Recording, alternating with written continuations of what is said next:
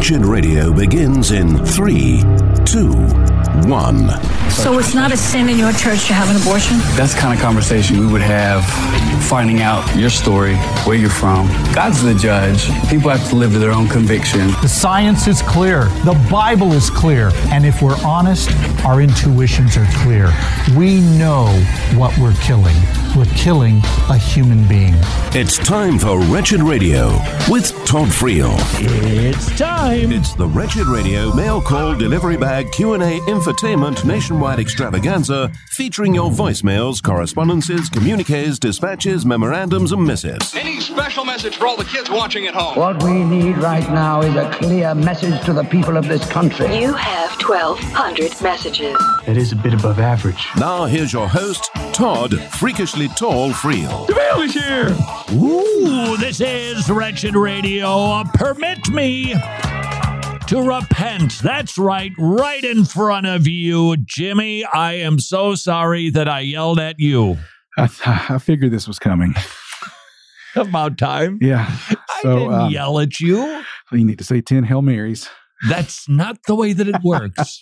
You're just somebody sent an email, speaking of forgiveness, and I just have to tell you, I love it when people disagree, particularly when they're so godly about it. It's just, it's such a joy. I mean, because first of all, it's nice to not get snarky stuff.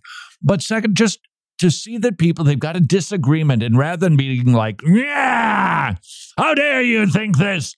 Instead, just, hey, tell me where you're coming from on this deal, because I was reading this and I understand it. And if this is any indicator of how your pastor responds to individuals who bring challenges or critiques or concerns, we would do very well to be Pauline. This is why Paul tells Timothy that if you are going to confront an older man, particularly an elder, with a lot of respect, like a father. Now, there's two reasons for that. One is it esteems the office. Two, it actually gets more done. It actually it works better. So from a pragmatic standpoint, being respectful and, Pastor, I noticed that the church is not exercising any discipline ever. Now, there must be things that I don't know or understand. So maybe these things happen in private. Could you kindly explain why it is that the congregation has never been informed about a church discipline issue? I'd love to know. That is so much better than, why are we doing discipline here? I don't get it. This is a good church. We're preaching the Bible, and yet what do we just do? Ignore Matthew 18? Why are we? Which do you prefer to receive? This is a pragmatic approach, yes, but because it's a biblical approach, it is the best approach. And so I thank you for approaching questions, comments, conundrums, snarks, disagreements in such a godly way. It really is a joy to see that type of fruit. And the disagreement was on whether or not we should forgive somebody who doesn't repent. And there is a debate, and I will tell you, there is a difference of opinion on this. I'm pretty certain Dr. John Street, much smarter guy than I am, he's out at Masters University, biblical counseling guru. He wrote Passions of the Heart. If you struggle with pornography, you need to get that book, because it will get into the heart of the issue, which is the issue of the heart. And Dr. Street is insistent that you don't grant forgiveness until they do ask for it. And the text that could be used for that would be, if your brother returns to you 70 times 7. So the implication is they came back and said, oops, I did it again. You grant forgiveness. I, the other day, was saying, I think that we grant forgiveness even when there isn't a willingness on the part of the offending party to ask for it. Because that is just the heart of forgiveness. Now, somebody would say, and this email, rightly, it's a great observation. God doesn't forgive everybody. They must come to him in repentance. And I say, you are exactly correct. But I would say that particular argument has a weakness, that God grants forgiveness even when we don't ask for that particular sin. He still covers us in the blood of Christ. Second of all, we also have to have faith, but that would be a little bit corny if we said to somebody, okay, you need to come to me and repent and believe in me. So for those reasons, I tend to fall on the side, and I could be persuaded otherwise, that forgiveness should be granted even without the individual coming back. And as we mentioned, I believe this was last week, that doesn't mean that the relationship isn't marred and cannot be as good as it once was. It does take repentance for it to heal and for it to develop a stronger bond than what existed before if you can genuinely get past it. So maybe, just maybe, this would be the ground where we can all be happy. How's about this? We should have a heart of forgiveness. Whether somebody repents or not, my attitude is of a releasing, of a letting go. That's my desire. Now, if you happen to believe, well, no, there needs to be that transaction there. That's got to take place. Okay, I don't hold that position, but if you do, how's about those still encouraging, but our hearts should be like, yeah. As soon as they say, hey, by the way, I forgiven, because that should be our heart's posture, one of forgiveness. So keep them questions, comments, conundrums, snarks coming, and perhaps, I'm telling you, listen to Dr. Greg Gifford's Transform podcast. He deals with these issues. He deals with this one in particular this week. Oh, what was his take on it? Well, I'm not going to give it away. He's been talking about bitterness, and he's talking about practical ways to move forward in forgiveness this week. Now, but does he get into the issue of granting forgiveness even if the individual doesn't ask for it? I do believe he does. Oh, I want to hear it. Oh, I hope he doesn't agree with his boss, Dr. John Strait. There are some issues that we can have some disagreements about, can't we? And I think this certainly could be one of those. But it sure does seem lately like we struggle more than usual. And it's always been a struggle for those of us who are conservative. But it seems more lately, it's getting harder. Anybody disagrees on virtually anything, and out come the fangs. And there are times for that, to contend earnestly for the faith. There are times for that in dealing with false teachers. But we shouldn't be contentious with one another on issues. Nobody's going to go to hell if you happen to think that Dr. John Strait is actually right. Please send questions, comments, conundrums, snarks. So glad he doesn't listen to this program, to idea@wretched.org. So you're saying you did forgive me for that's right. That's where this all started. That time you yelled at me. You said right before we began that I yelled at you. Did I yell at you? You kind of did. Okay, no, tell me what I did. I'm joking. You didn't yell at me. No, I did, however, sit on the studio furniture one time. No, that's a big no-no. And you said, Jimmy. And I said, what, Todd? And you made me cry a little, but you didn't. Okay, now wait a second. Now this is actually important to me. And I know. Because this is what I've noticed. And I've got this propensity too. I think we all do. When we try to describe what somebody did, it tends to be pretty exaggerated. It is. Right? I mean, you do your impression. Okay, so you just did an impression of me and it was Jimmy. Yeah. Did I really say it like that? You might have. But was it like Jimmy? No. It wasn't like that. But because I would do it. Jimmy? No, and I didn't sit down. I was on the way to sit down and you were catching me. And you know better. And I didn't say you should know better, but you should have. You don't sit on studio furniture. That's true. I signed that piece of paper that said I'd never sit on it. And look, do I need to bring out that piece of paper, mister? Please send whatever to idea@wretched.org. All right, we start with Alexandra, who says, Todd, I've been married for over a year and life's been tough, but my marriage is a bright spot. Oh, good. Sometimes I feel like my husband can do no wrong. I realize I've made him an idol in my heart. How can I love him deeply without letting that love turn into idolatry? Yeah, well, it appears that it has. So what do you do when you cross that line? You repent. Lord, I'm sorry. I've had my priorities out of whack. I've taken a perfectly good desire and I've turned it into a need. I've turned it into a want. And you're good to repent of that for two reasons. Number one, if you don't, you will grow a root of bitterness. You will, because that man ain't always going to be perfect. And when he does wrong, you're going to be really, really mad because your idol will have broken your heart. Furthermore, you're going to start murdering because that's what James says. Why do we fight? Why do we quarrel? Why do we go to war? It's because we don't have what we want to have. I should say need to have. And so we go to war. But I think there's a third issue that would be a more positive take on it for your consideration. You do not currently love your husband as much as you will when you don't need him.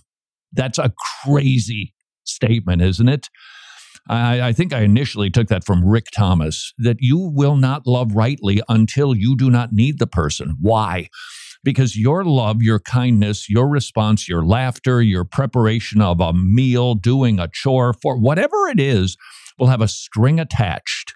And it will have an expectation of a return favor, and it must be received because I'm offering this to you. And if you don't receive it the way that I want, well, look out, back to James 4 we go. You can't love somebody sacrificially, giving, doing, not to get in return, but just to genuinely give out of a heart of love until you do not need that person. Discuss. This is Wretched Radio. Busy. Last year, Preborn Ministries provided over 92,000 ultrasounds, 54,000 babies were saved, 69 ultrasound machines were placed, 10,000 people responded to the gospel.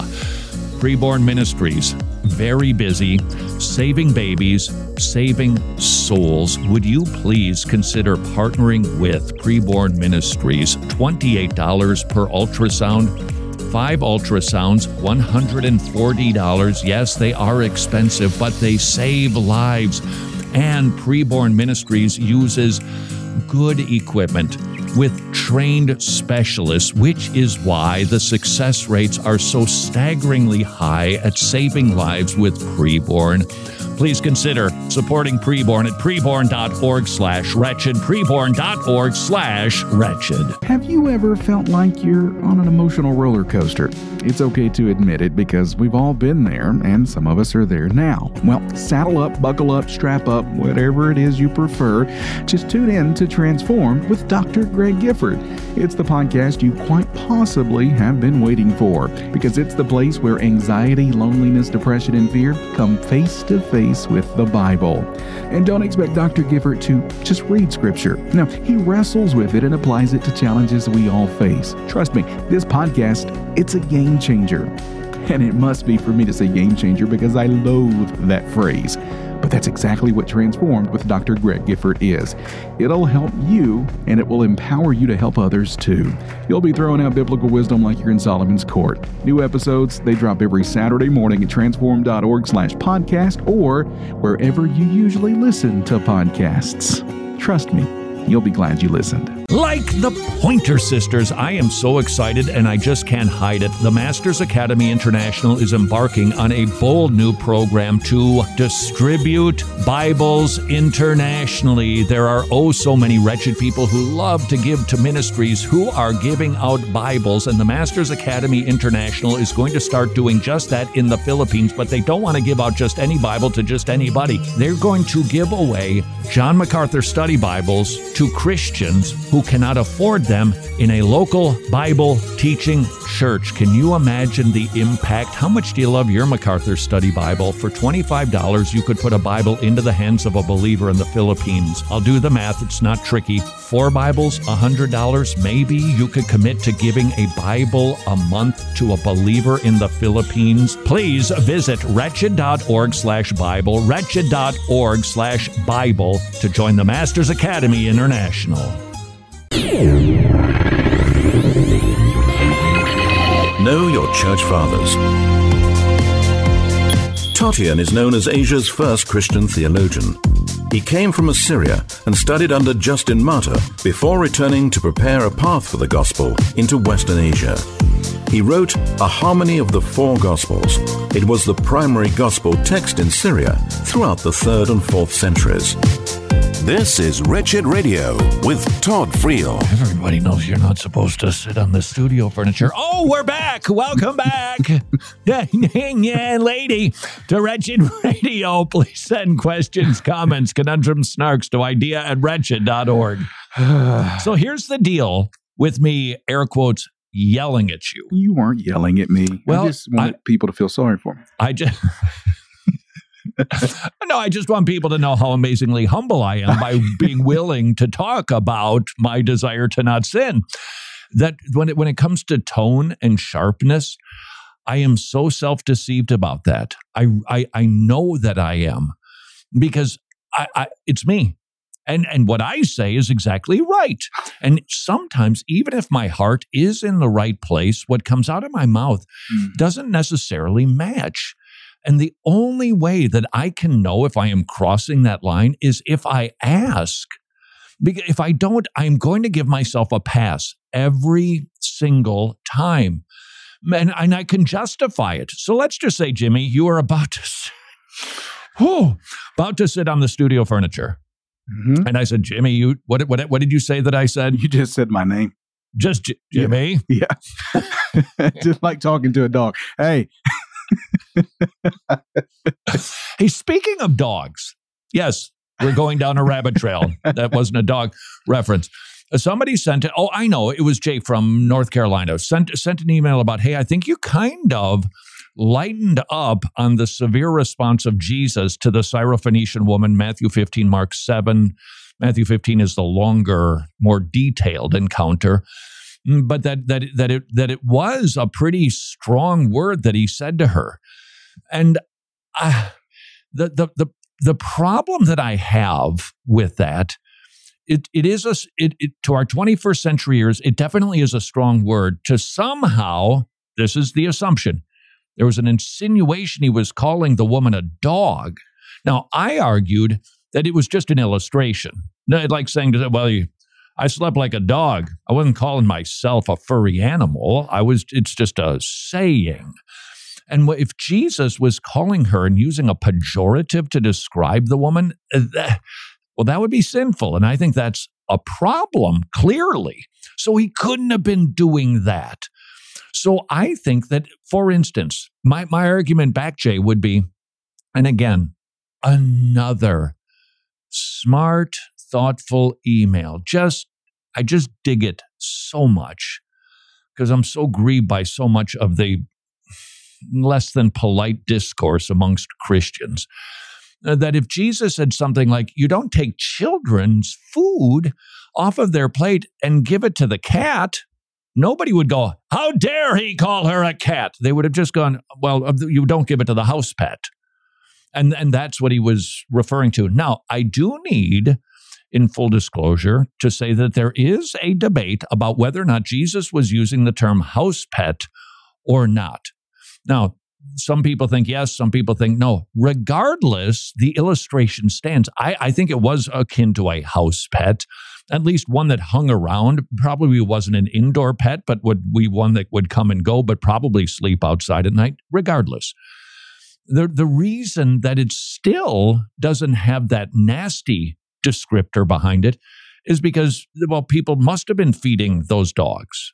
That's what he was alluding to. It was simply to explain. It was a picture. He could have used anything if he had wanted to. Okay, this is ridiculous. You don't take computers from the employees and give them to people who don't work there. Are you calling us unemployed?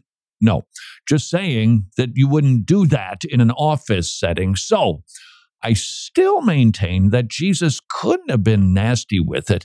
Now, that doesn't mean that it didn't. There was a lot going, and Jay rightly pointed out that this was a test for the woman. I didn't bring that up, and Jay caught that, and he's absolutely right in that. It was a test that I think Jesus was using it maybe as much for the disciples as for the woman. That it was to pull out and to reveal. She kept calling him Lord, petitioning, pleading, please help my demon-possessed daughter, showing faith, even though Jesus appeared to be stiff-arming her, which is probably not a great descriptor, that he was in a conversation. Well, I'm just not going to respond right away. Let's just see how you respond to my lack of response. That's a better way to describe it.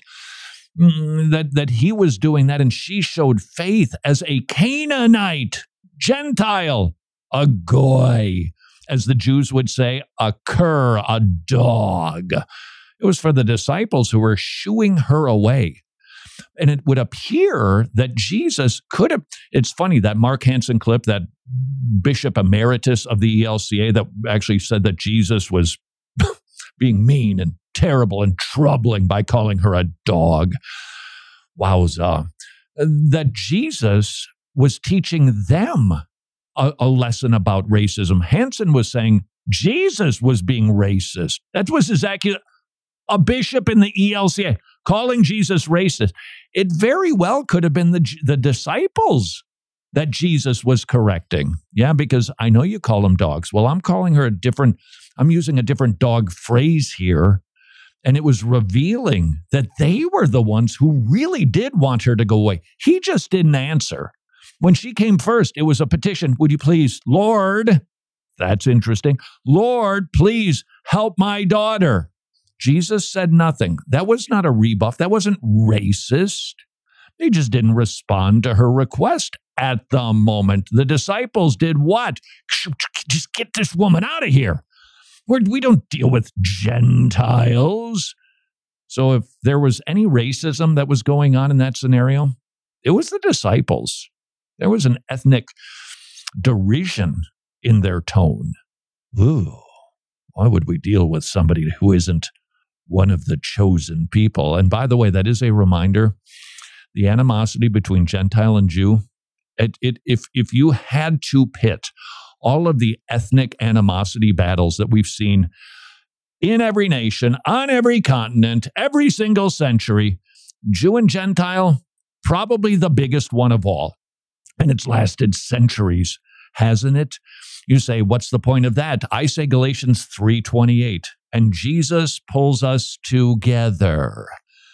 That we take, it's as if, okay, Jimmy, I'm going to go with this. It's as if I'm going to a Vols game, Jimmy. A what? Vols. What is that? Vols?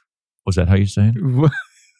Vols? Oh, like volunteer. Yeah. Yeah, I guess volunteer would sound a little New Englandy, wouldn't it? Volunteer.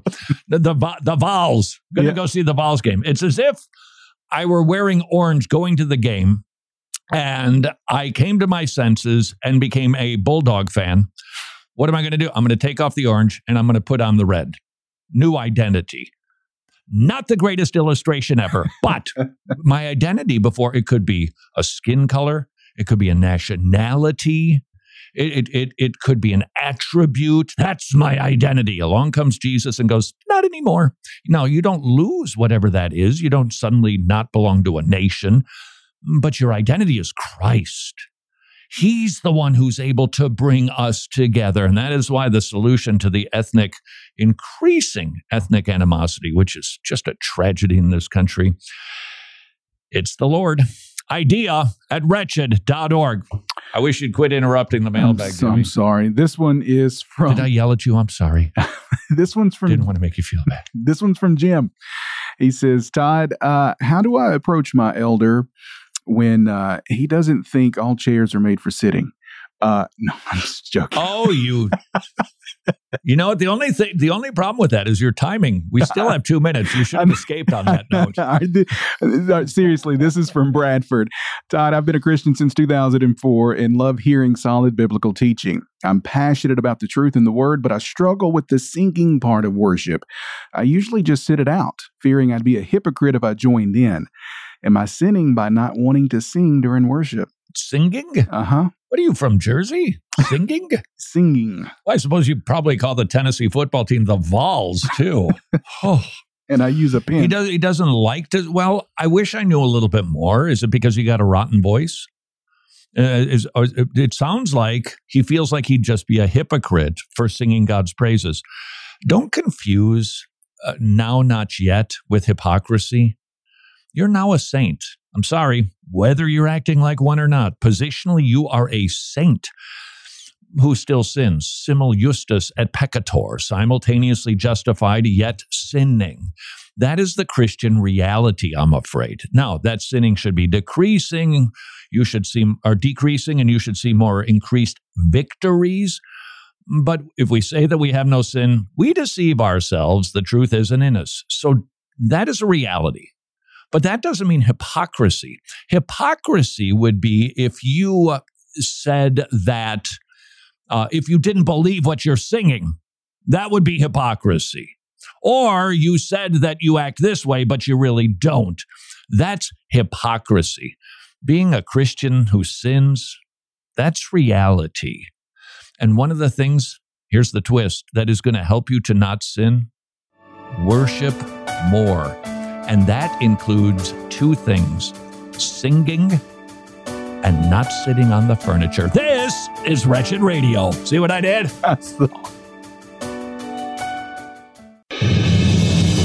And it's now time for a Wretched News Break here on Wretched Radio. I'm Jimmy Hicks.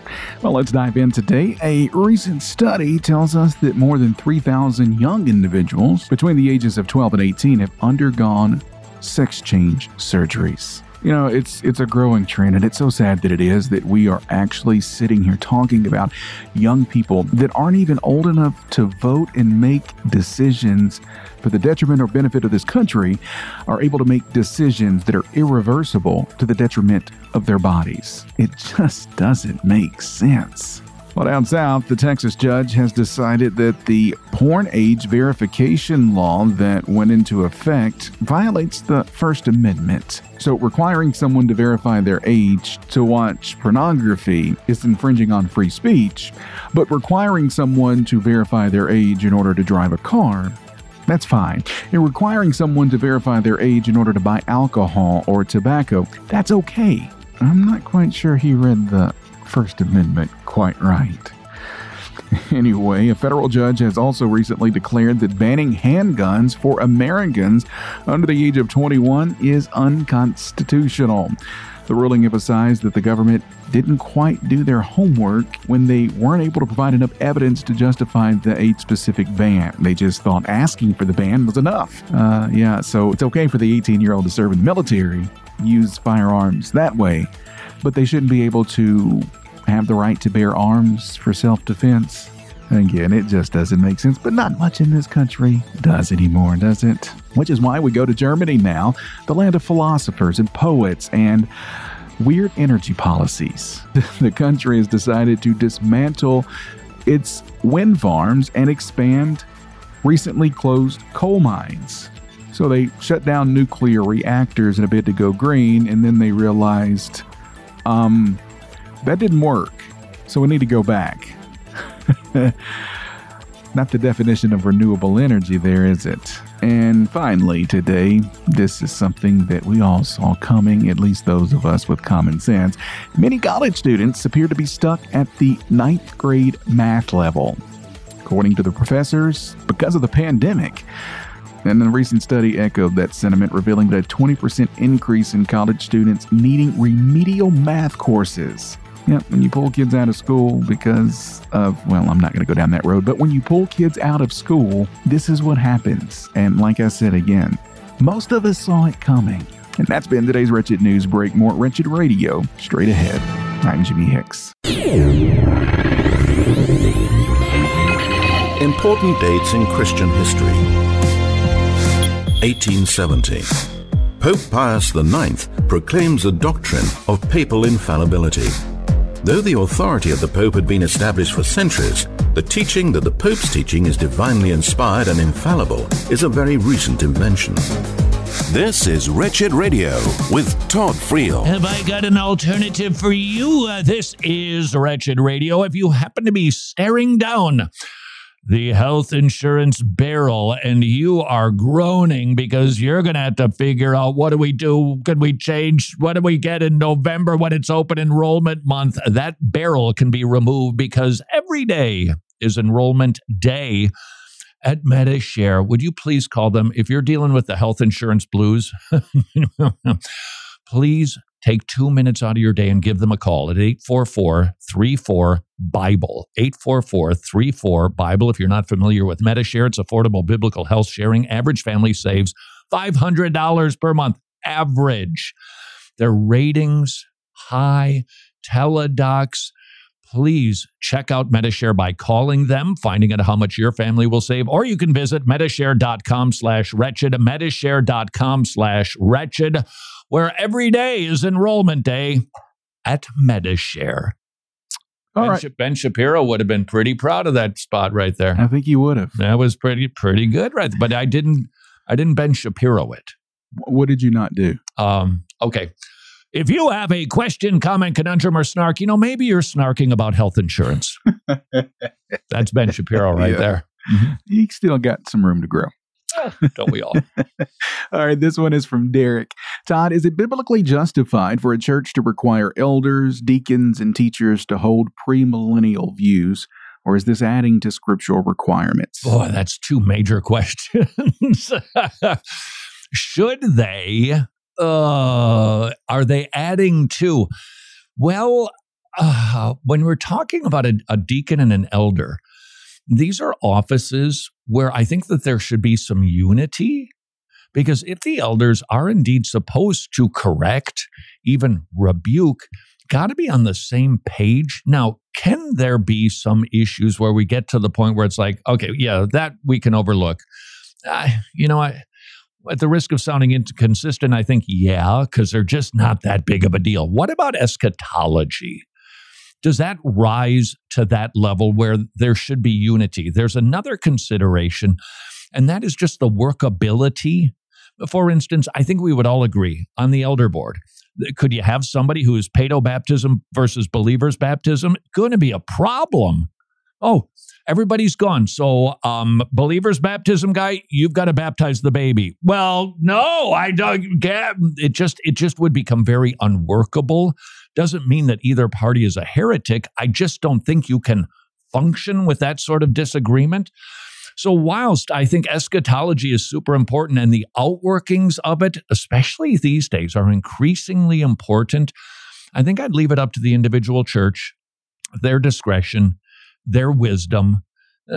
Every church has different considerations, and I think that we would be wise to not try to make some sort of an ironclad, yes, these are all of the things that you should have. Now, the essentials, we agree those boxes need to be checked. Secondary, tertiary, where does eschatology fall? I would say that it can be challenging. It can be a problem when it comes to Sunday school, the teaching, the filling the pulpit. What if the verse, you're in 1 Thessalonians and clearly promoting pre-trib dispensationalism, and the individual elder disagrees, they're a post-mill, they're going to struggle. There's going to be some complexities to the outworking of it. And so my bent, if I were sitting, would be to say, maybe we just need to wait until you're on the same page. Would I be willing to make that a law? Ooh, you're right. Because who was it that asked this question, Jimmy? Derek. Okay, it's a smart question because he said, are we adding to Scripture? And that really is the litmus test question. For instance, who should be allowed church membership? Let's go take a look at the New Testament. By the way, Jimmy, I got to check this out. I was reading Acts chapter 2. And this is the big Pentecost scene. How do you envision those tongues of fire coming down from the heavens? What does that look like? Do you kind of describe the visual you have in your mind? Just paint the picture. You're in Jerusalem. Yeah. You're maybe in a square where there's buildings and commerce going on, and a bunch of people there from all over the nations, and all of a sudden, boing, comes down the fire. Well, it does appear that those tongues of fire were inside of the house where the disciples were meeting.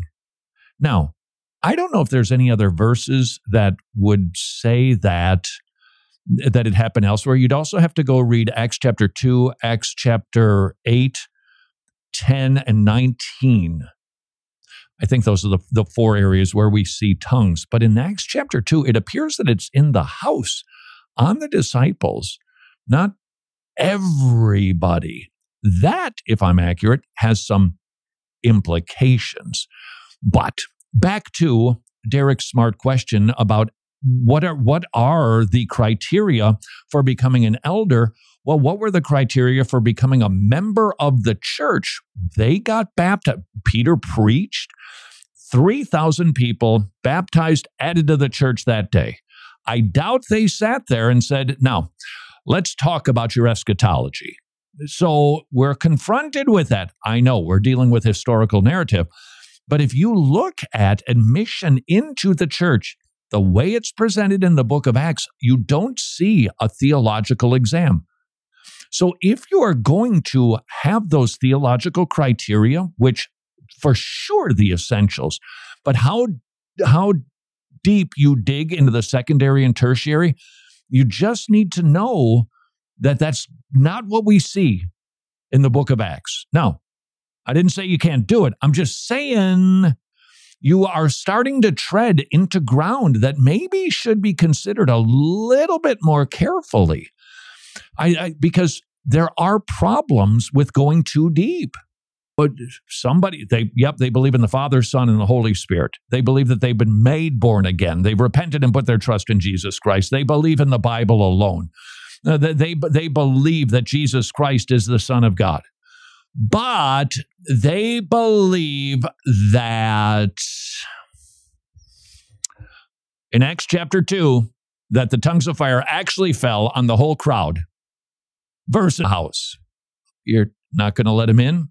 Why not? Why? Why would you overlook that and not that? Look, I'm not trying to write a rule book here because that's exactly my point. There isn't a rule book for it. I think it is wise to work through these things. I think you can stave off a lot of problems, but as long as we're talking about entrance into the church, there's two ways to approach it. You can make the argument, and I think powerfully so, we just don't see that sort of thorough examination in the New Testament. Therefore, if somebody professes faith in the Lord Jesus Christ, you're welcomed, you're in. And then, if we run into difficulties, then we will sort those out. And if the person has some wonky theology, we'll even discipline them on that if necessary. They might not be able to become a deacon or elder. They might even need to be set outside of the church. But if they're genuinely born again, they'll go just like Apollos. Okay, thank you. I get it. I'm changing my tune on that. Now, along the way, could it cause some problems? Yeah, it could. Could cause difficulties, confusion in the body. The other approach staves that off. Well, we're not going to let that confusion in. We just won't let that person become a member, certainly not somebody who teaches or becomes a deacon or an elder, until that gets sorted out. So, no. I see the power in both, and that is why I think that there should just be liberty inside of each local church to sort that out. Jimmy, you got more to add to that? It's a tough conversation. It's a good one, though. It is a good conversation. I lean more toward wanting to maintain unity. And so, and I understand what you're saying, and I don't disagree with it. But being a member of a church is a privilege. I wasn't taken aside. I know you weren't. I know it just what you were saying. It makes sense, both sides of it. Okay. So here's a powerful statement. This will probably resonate with you, that we should make the front door of the church harder to get into and the back door easier to get tossed out of. And you go, yeah, that's right. We purity of the church. And I feel the power of that. But what you need to ask is, was that the attitude of the apostles? Was that the attitude in the early church? So I feel both of those, and that is why it just needs to be lovingly considered. And the reason this should make you happy, Jimmy, that I would say it's probably wise to have all of the elders on the same page with eschatology is it's taught enough in the scripture that the Bible studies that get done, it could just cause division. And it doesn't mean that I would kick the person out. It doesn't mean that I wouldn't even let that person be a member of the church. But if they're going to be in a teaching role, a rebuking role, a correcting role, I would strive for higher unity among the elders because they shouldn't be new to the church anyway. So a lot of that stuff should have been sorted out. So I think there's a difference between church membership and qualifying for that church's office of elders or deacons. Got a difference of opinion? I suspect you might. Idea at wretched.org. This is Wretched Radio. Some good news. 2 encouragements from the Tomorrow Clubs. They have hundreds of weekly kids meeting clubs in Eastern Europe, but now they've expanded to Africa, and the kids are swarming the Tomorrow Clubs. They have never seen greater attendance than the hundreds of new clubs that they are opening up in Africa. That should encourage all of us. The gospel is going forth and reaching kids in unreached places. Encouragement number 2, would you like to become a Tomorrow Club's ministry partner? Your support will help the Tomorrow Clubs open up even more Tomorrow Clubs and reach even more kids with the gospel. Please consider becoming a ministry partner at tomorrowclubs.org/wretched, tomorrowclubs.org/wretched. Thank you for listening to Wretched Radio today, and I want to take just a moment to celebrate our amazing gospel partners. You know who you are, standing firm with us like a well-rooted tree, helping us to reach millions all over the world. We know we're not Hollywood around here, but I'm pretty sure you would probably prefer the compelling, efficient, and sound productions we produce to Hollywood. Because, hey, we don't blow your generous gifts on fancy jets or expensive wardrobes or anything like that. No, 83% of every dollar you give goes directly to ministry. We're ECFA approved, which means it's a verifiable fact you can check for yourself. We're so accountable we could teach a masterclass on it. Listen, gospel partners, thank you for keeping the lights on and helping us to spread the amazing gospel to millions all over the world. And if you're not a gospel partner yet, well, why not join the coolest club in the camp? Just visit wretched.org/donate or text the word wretched to the number 44321. Wretched, amazing grace, amazing gospel. I know how you're feeling at the thought of switching from traditional health insurance to Medishare, which is affordable biblical health sharing. That's a big decision, and it can be kind of scary, which is why Mrs. Friel and I researched Medishare and determined, we can trust this ministry. Christians paying for the health needs of other Christians. It's a magnificent ministry. 98% member satisfaction rate. It's amazing. The average family saves $500 per month. If that sounds intriguing, and I hope it does, please do your research. Visit Medishare.com/wretched, Medishare.com/wretched, or call them and talk to a really nice person at 844-34-BIBLE, 844-34-BIBLE, 844-34-BIBLE. Books of the Bible.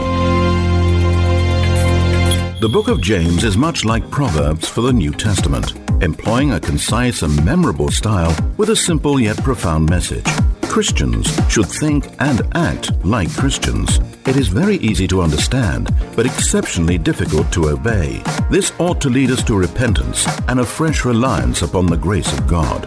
This is Wretched Radio with Todd Friel. There are 2 types of people in the world. We're going to discover what type Jimmy is. This is Wretched Radio. Jimmy, there's 2 types of people. Okay. They love or loathe surprises. Which one are you?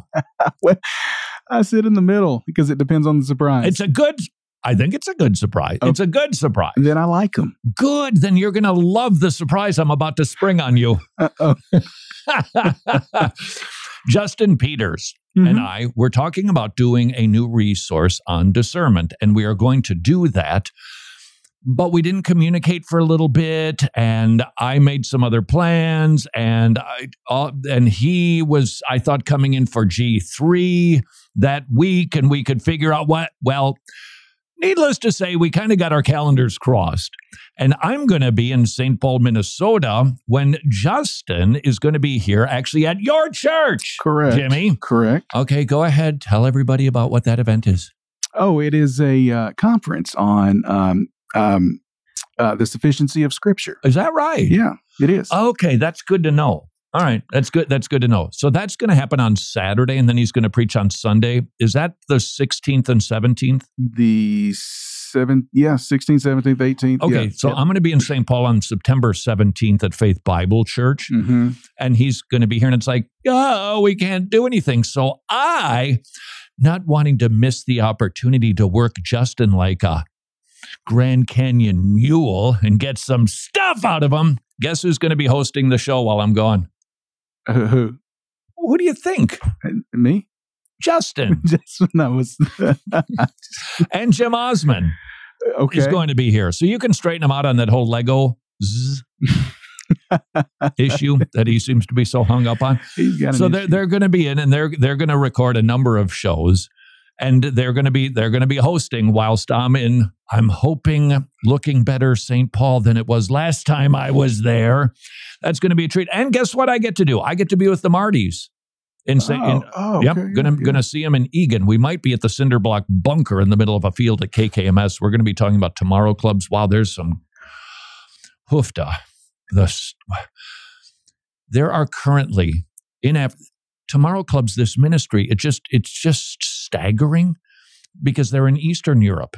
Hundreds and hundreds and hundreds of kids clubs where they come together every single week in conjunction with a local church. It's beautiful.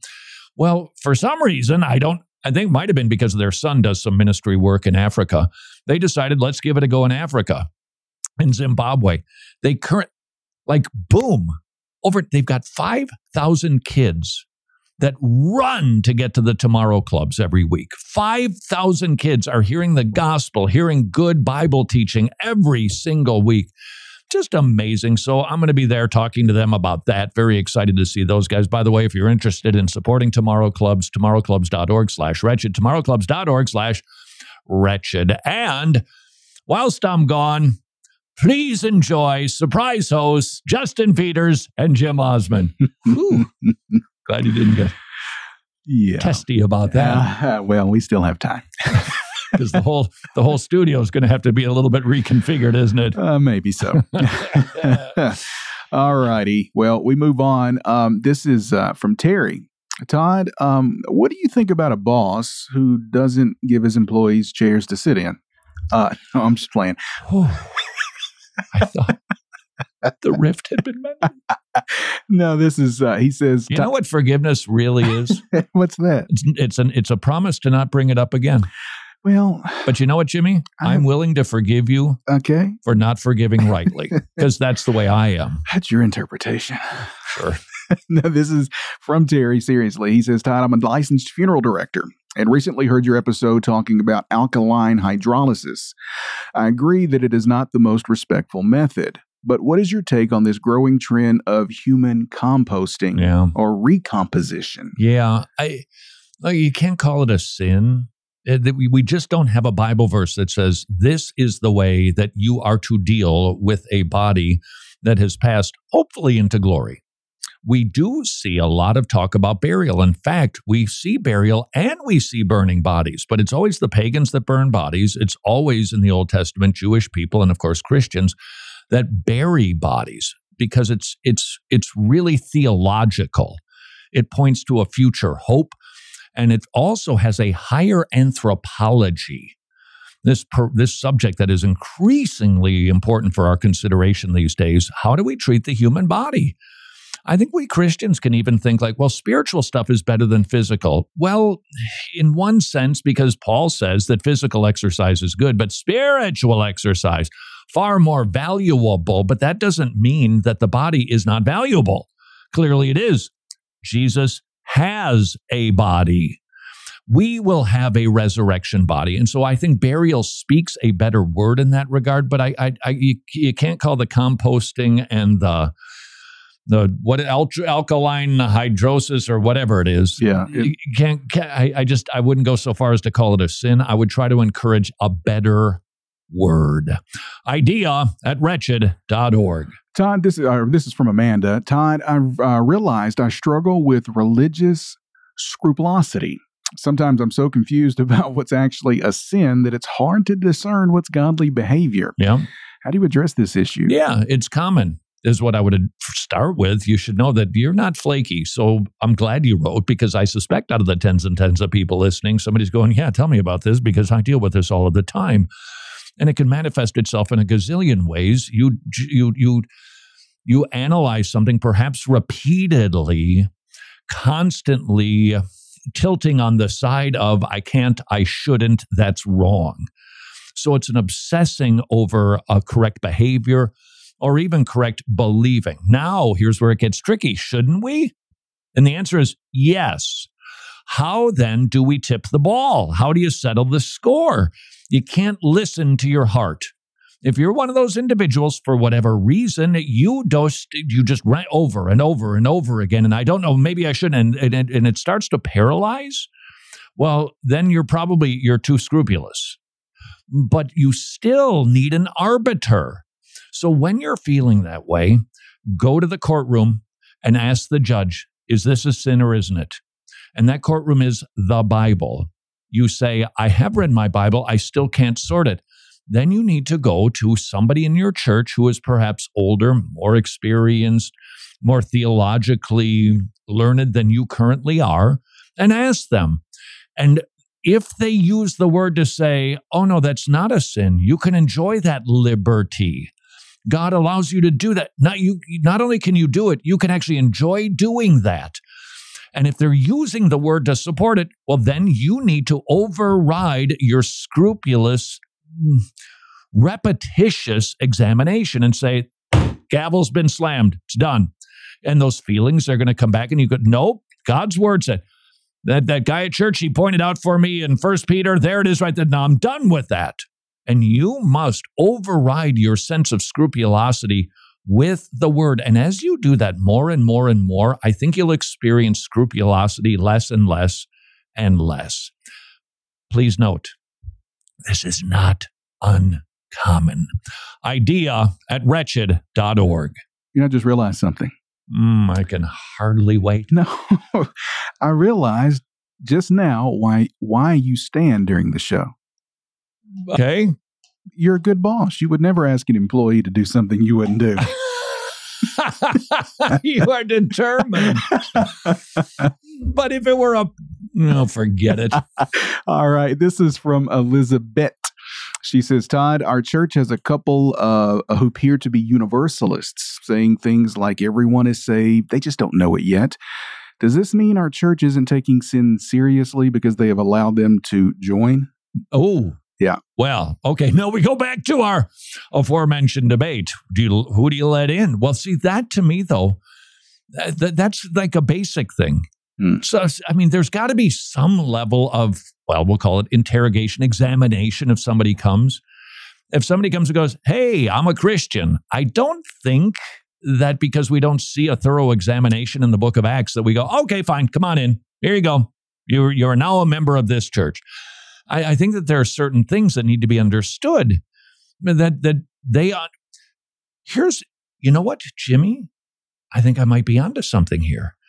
If we read the sermon that Peter preached and people got saved, what did they hear? So if they were professing, yes, baptize me, they were affirming everything Peter preached. What did Peter preach? That Jesus was the promised Messiah, that Jesus Christ is the Son of God. You crucified, he rose again. So there wasn't an examination per se, but they affirmed a statement of faith that Peter had just delivered. So I don't think there's anything wrong with having some sort of an examination to say, well, tell me, do you believe that Jesus Christ is a way or the way?